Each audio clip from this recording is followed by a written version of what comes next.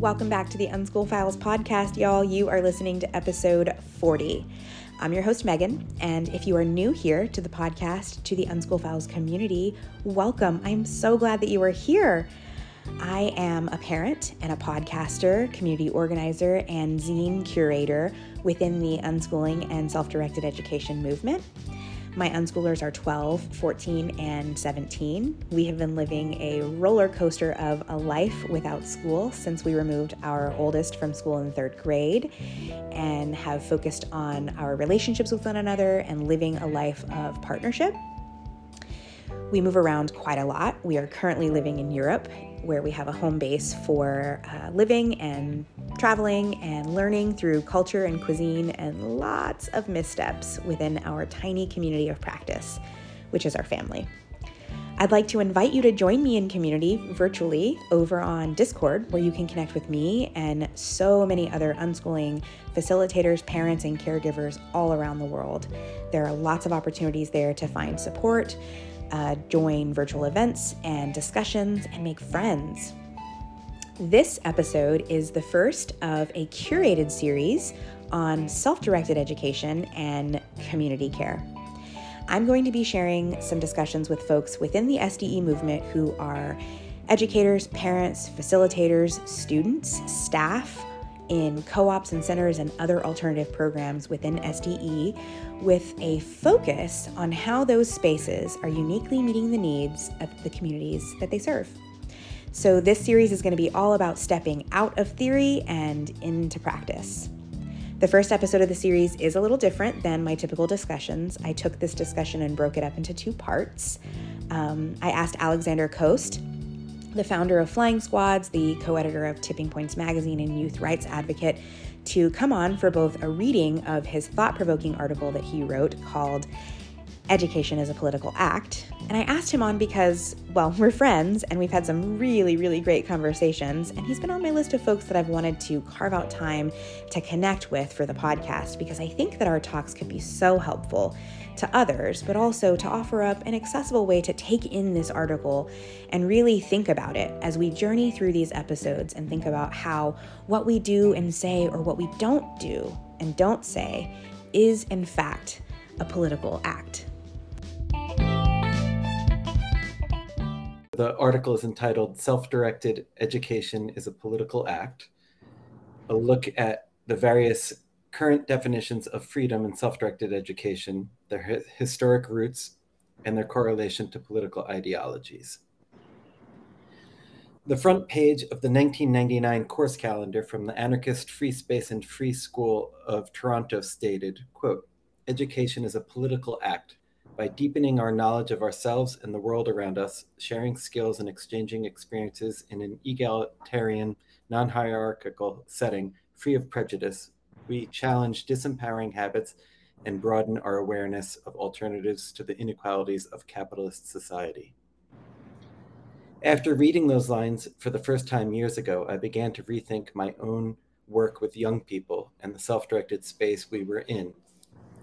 And I slowly came to the realization that I was not an educator, but rather a youth rights advocate. The great significance of this discernment and how it has reshaped the work I do with young people is still a surprise to me and may be of use to others.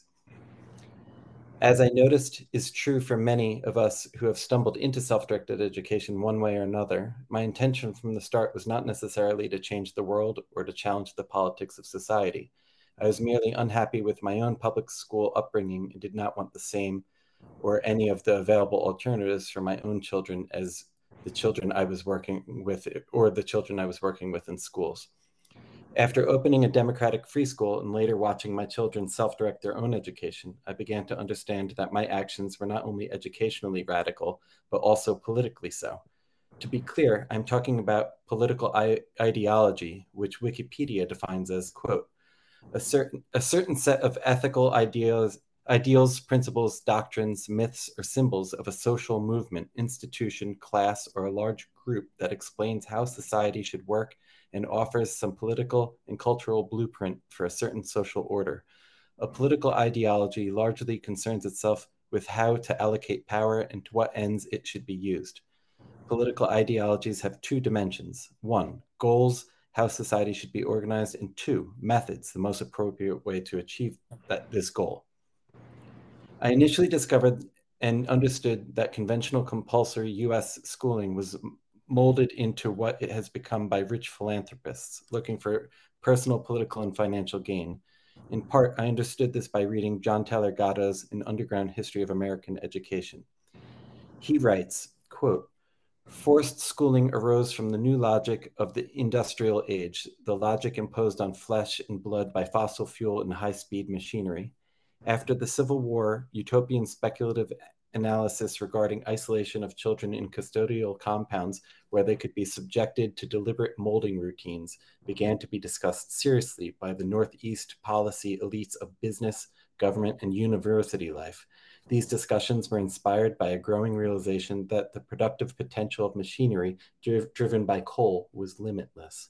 Forced school was the medicine to bring the whole continental population into conformity with these plans so that it might be regarded as human resource and managed as a workforce."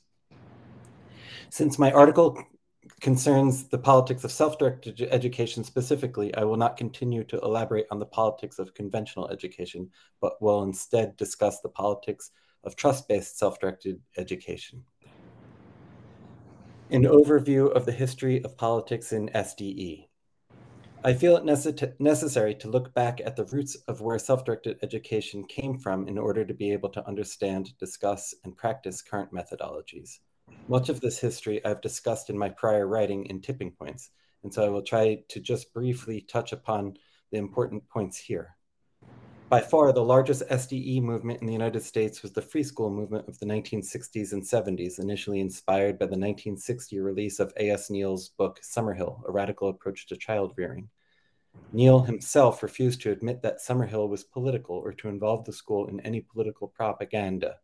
Quote, "The ideal is no propaganda in the school. Many socialists and communist teachers would not subscribe to this. I am all for a war cry of no propaganda of any kind," end quote. Regardless, the school has still been treated as a threat by the UK Office of Standards and Education, and within the politically motivated hippie counterculture movement, it directly inspired over 600 schools to open across the US in under a decade. Most US free schools also closed their doors in that same decade, not able to outlast the 1980s shift toward conservatism. One of the schools that survived, of course, was the Sudbury Valley School in Framingham, Massachusetts, which also drew its influence from Neal, but decided to overhaul the methodology of how self-directed education is practiced. And of course, Sudbury Valley itself went on to inspire many more SDE schools and centers. The modern schools were inspired by perhaps the most politicized SDE school principal in history, Francisco Freire y Guardia, who opened the first Escuela Moderna, modern school, in Barcelona in 1901. Within a few years, over 40 more modern schools in Barcelona and the surrounding area opened, with many more using Freire schools and books as a model.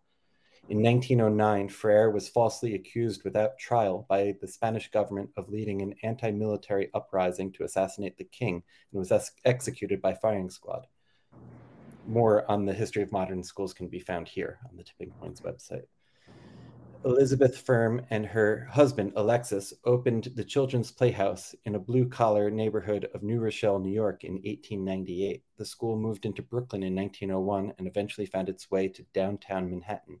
They struggled to keep the school running for working class families, and due to lack of funds, eventually closed in 1913. The couple later moved to and ran the Stelton Modern School in New Jersey, an anarchist colony and school. To date, the modern school movement was the second largest SDE movement in the United States, with anarchist schools springing up all over the United States and abroad over approximately 10 years. Stelton was the longest running of the schools, surviving until the end of World War II. The educational model has been all but forgotten, in part because of the movement's radical anarchist beliefs made it a target through the Second Red Scare. Others started their work in self-directed education as a political act against the state, or at least were accused of such. For example, Leo Tolstoy's short-lived Yasna Polyana, an SDE peasant school, opened in 1960 in Tula Oblast, Russia. Tolstoy, a self-proclaimed anarchist, was suspected of being a revolutionary. His school and home were raided, and Yasna Polyana was closed 2 years after it had opened. Frederick Froebel, the famous inventor of the kindergarten, also ran into political trouble when he found his schools banned in Prussia for, quote, undermining traditional values by spreading atheism and socialism. Froebel's model of blending play and socialization had a great influence on many, including Elizabeth Firm and also the American transcendentalists, Abramson Alcott and Elizabeth Palmer Peabody, who opened the Temple School, the first SDE school in Boston in 1834. Interestingly, Peabody later went on to open the first kindergarten in the United States. The civil rights movement gave rise to Charles Cobb's Freedom Schools, the first of which opened in 1964. The schools were a reaction to the inequity and continued segregation of Blacks and whites in public schools in the United States, despite the Supreme Court having declared this unconstitutional 10 years earlier in Brown versus the Board of Education. The program, quote, was designed to prepare disenfranchised African Americans to become active political actors on their own behalf. And as a part of the, quote, long struggle for freedom, voting rights, and quality education in the United States. More on the history of racial justice and self-directed education can also be found on the Tipping Points website. It is from these roots that the current models of self-directed education grew. Notice how even this brief history of SDE prominently features socialists, anarchists, and libertarians, all outcasts of the state and conventional society. Although SDE truly has apolitical roots in hunter and gatherer societies, once the industrial era arrived and governments around the world began enforcing compulsory education, self-directed education took on a new significance as a political response. The politics of SDE today. It took me years and years to begin to understand the differences in practice of SDE models, their significance, and their relations to one another. These models can broadly be grouped into three categories that, to some extent, have corresponding political ideologies. Freedom with a focus on autonomy. For some who are practicing self-directed education, the definition of freedom starts and ends with individual autonomy. While group cooperation may be necessary to achieve this, the end goal is preserving the individual's freedom. This corresponds to the political ideologies of libertarianism, which is defined as seeking, quote, to maximize political freedom and autonomy, emphasizing freedom of choice, voluntary association, and individual judgment. With regard to SDE, this means prioritizing the individual's needs within a community. In this method, the individual lives and learns by themselves until they seek out others or come into conflict, which should then be resolved in a manner that most closely aligns with the individual's interests. Freedom with a focus on community. For others, emancipation starts with cooperation, and the emphasis is not at all on the individual, but on communal equity. Freedom is collectively built and maintained.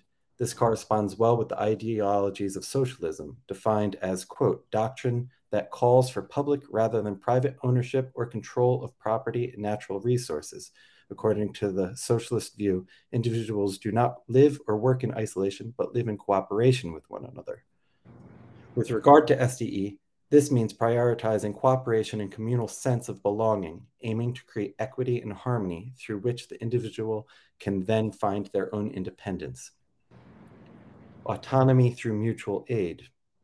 And for others, freedom starts with the individual, as the individual can only be free when all others are also not oppressed. The emphasis here is on the individual continuously striving towards their own freedom while supporting other community members in their own liberation efforts.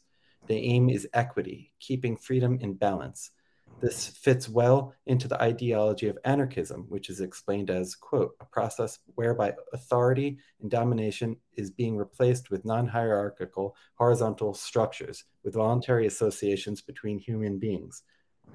With regard to SDE, this means prioritizing a voluntary collective of free individuals who have agreed to have concern for one another to ensure their equity and self-determination. Practitioners across all three categories share trust in the individual and the ultimate goal of liberation. What sets them apart are the methodologies toward achieving that goal and what the liberation actually means to them. While my hope is truly that differing philosophies can find ways to align, I believe that it is also extremely important to understand and communicate clearly the differences in where we're coming from and what we practice. Having clarity over the differing definitions of freedom and the ability to communicate clearly about such things can only help forge stronger bonds within our alliance. With that said, I created the following diagram as a visual aid to help understand the many various SDE methods at work, how they generally are similar and different, how their sense of freedom is ideologically politicized, and how they are allied as trust-based models in contrast with fear-based counterparts in the top section of the diagram. This diagram seeks not to pigeonhole any one model into a political ideology, but rather to provide a broad understanding of where each model lies on a spectrum of definitions and methodologies of freedom and education as a political act. I'll describe the diagram quickly.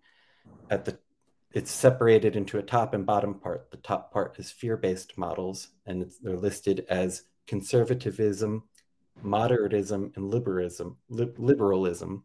Conservatism and moderatism share in similarity authoritarian, and moderatism and liberalism share in permissiveness. Listed in order from conservative to liberal in the fear-based model are these school models: military schools, preparatory schools, charter schools, public schools, Montessori schools, Waldorf schools, progressive schools, democratic schools. In the bottom half of the diagram are trust-based models. Those are libertarianism, anarchism, and socialism. Libertarianism and anarchism share autonomy. Anarchism and socialism share mutual aid. The school methodologies listed beneath those are Sudbury schools, self-governed unschoolers, liberated learners, agile learning centers, free schools, modern schools, decolonizing unschoolers, Summerhill, free schools, communal unschoolers. Since freedom is rooted and established in trust, the act of stripping away that freedom starts with fear and control. Therefore, I have simply distinguished these two overarching philosophies into fear-based and trust-based categories. The fear-based models of education are out of scope for this article. For more on that, start with the excellent article listed in linked in the article. However, I want to briefly touch upon why democratic schools are listed under this category. Note that free schools are listed under the trust-based model. While most free schools are also democratic, it is possible to have democratic decision-making in a fear-based school, e.g., vote on whether we're studying the Nile or the pyramids first. This distinction is not always clear, and earlier in my research caused me a lot of confusion, especially in my travels to Europe, where I learned that visiting a democratic school did not necessarily mean I could expect the school to be self-directed as well. It is also important to note that often, but not always, this did not mean that educators were not interested in SDE. Rather, they were often working constrained by laws that make SDE illegal in countries like Greece, Turkey, and Germany.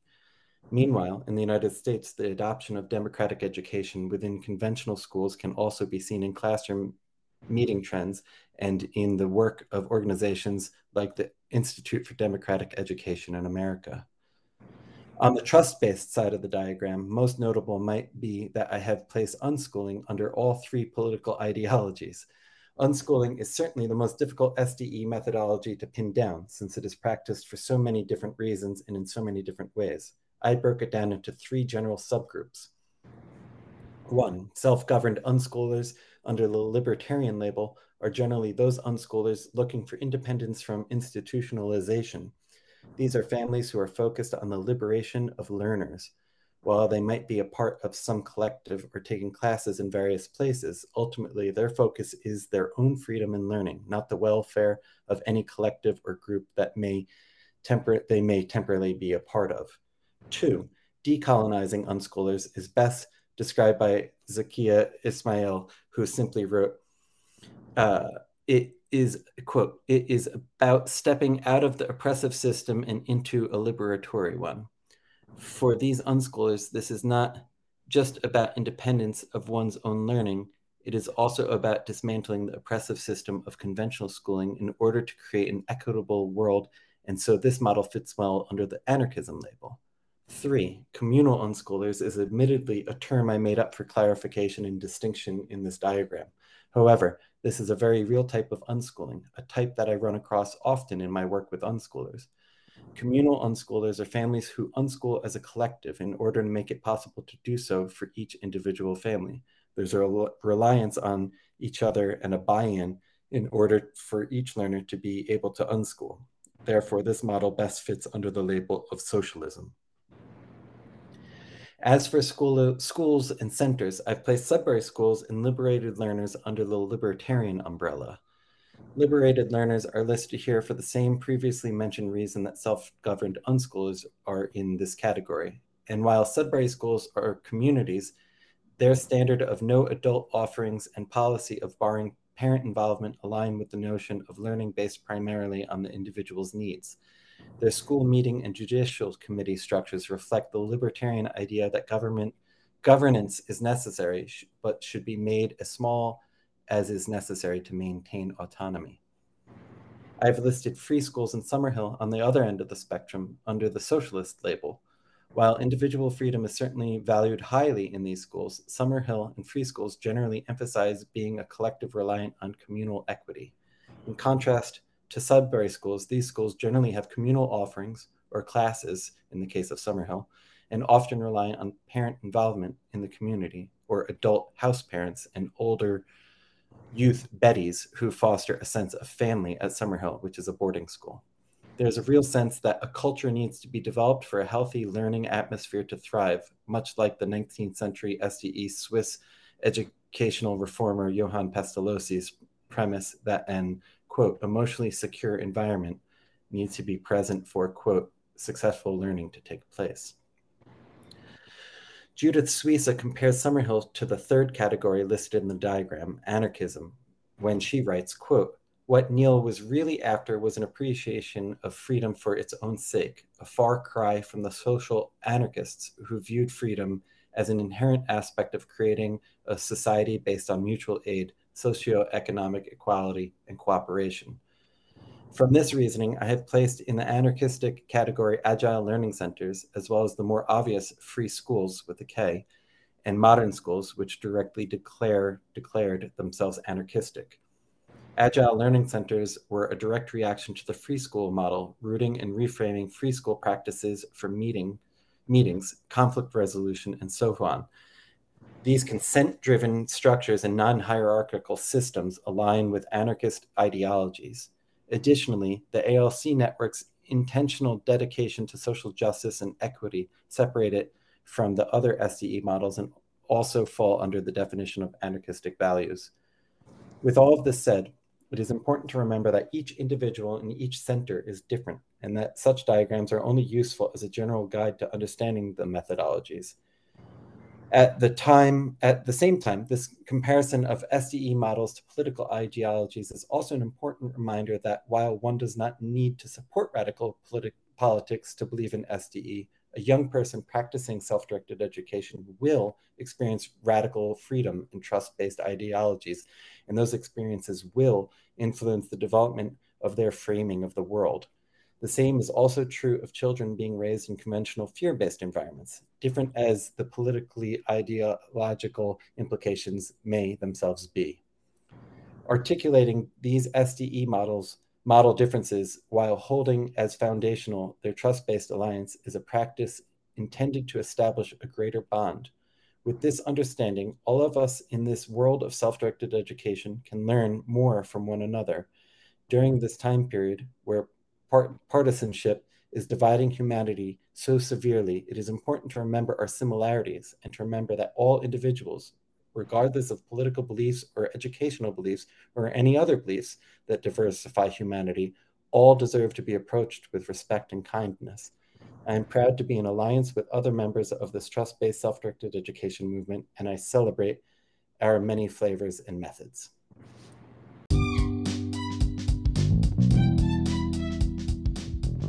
Thanks so much to Alex Coast for taking the time to read this entire article and provide an accessible version to the community, and to give us all something to sit with and think about and kind of chew on as we take a ride through these next discussions in this series around community care and how we are meeting the moment and serving the communities that we are in the unique ways that they need to be served.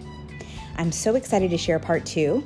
Episode 2 of season 2 is going to be the discussion that Alex and I had after he read this, where we reflect a little bit on the article and have just an organic conversation. Before I let you go, please do take a moment to head over to theunschoolfiles.com. That's where you will find all of the things plugged in. You can join the Discord server, become a patron, find all kinds of other links and goodies there. Until next time, stay kind to each other.